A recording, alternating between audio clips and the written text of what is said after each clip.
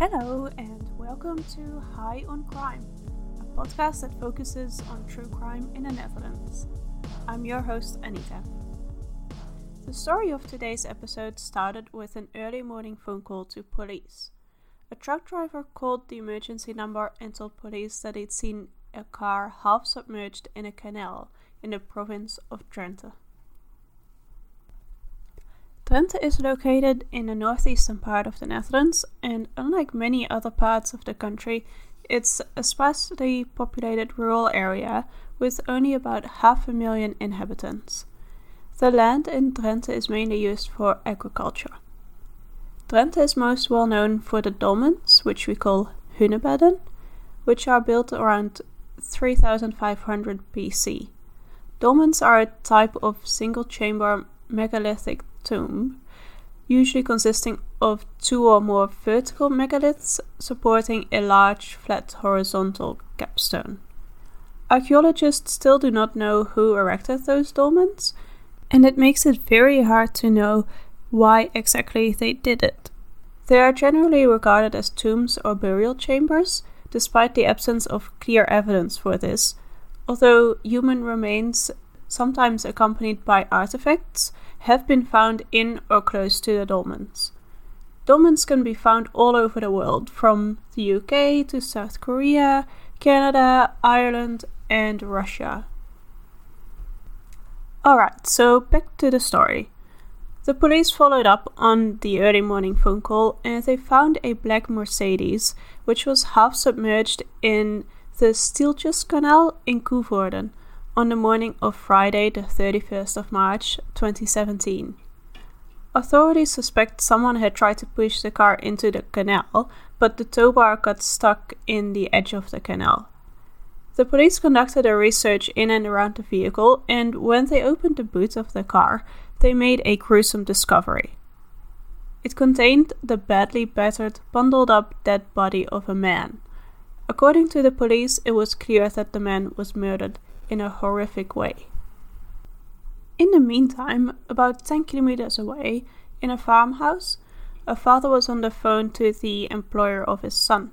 His son hadn't shown up for work, and the employer thought perhaps his dad knew where he was.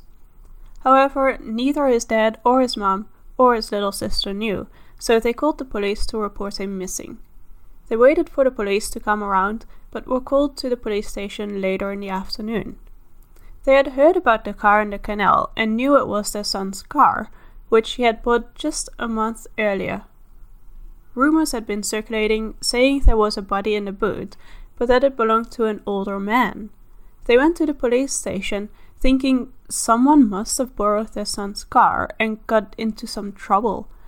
They fully expected to see their son at the police station and take him home. However, when they got there, they got the terrible news.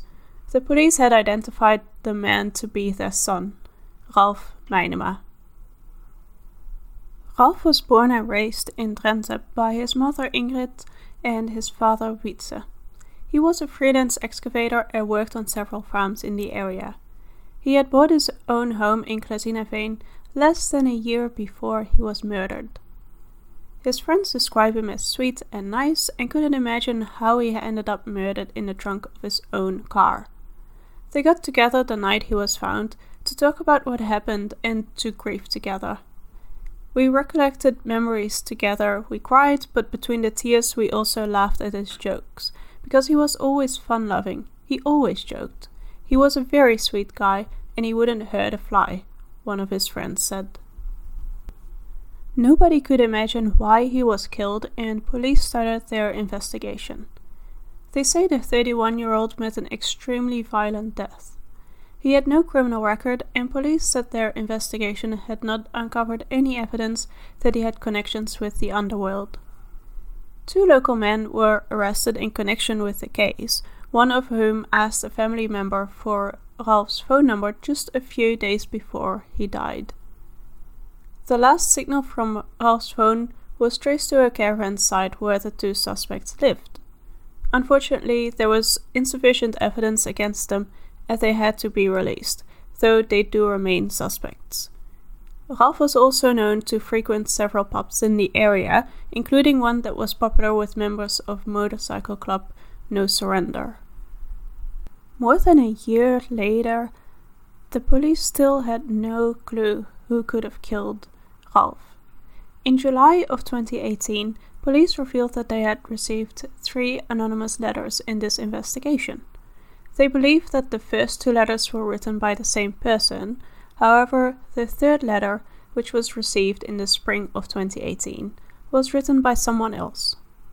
The investigation team cannot share the content of these letters because of the ongoing investigation.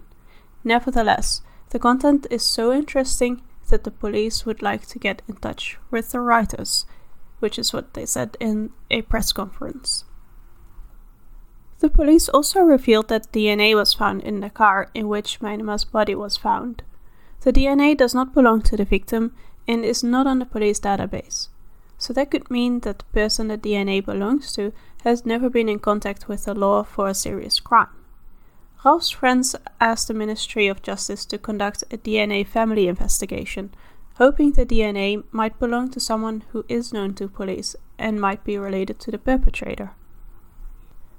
Experts also found traces of the place where Ralph was murdered. The police believe Meinema was killed somewhere else before he was put in the boot of his Mercedes and dumped into the canal. On his body and clothes were traces of plant-like material and some type of grain.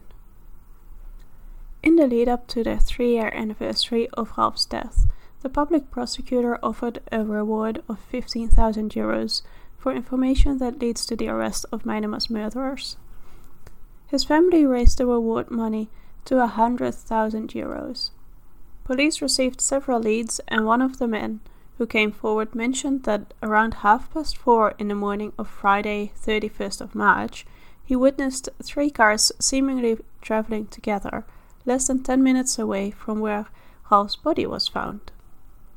One of the cars was that of the victim, the other 2 were a Volkswagen Polo and a Seat Ibiza. Both cars are said to be light-colored and were seen traveling behind the black Mercedes. The investigation takes into account that the drivers may know more about the death of Ralph. They might have seen something that is important for the investigation, and police have urged the drivers of these cars to come forward. Despite almost 3 years of intensive investigation, there is still no trace of the perpetrators or their motive for the murder. The police recently released a video of Ralph's mother calling for information on her son's murder, saying, "Several people were involved in the murder and transporting his body. That's what the police say too. They all share a secret. It's time they shared more with us or with the police."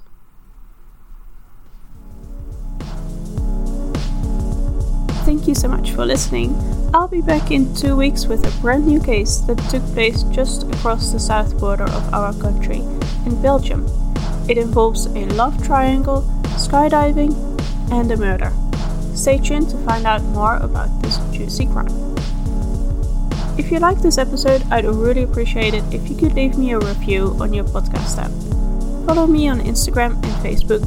Just search for High on Crime. Thanks again, and chat to you soon.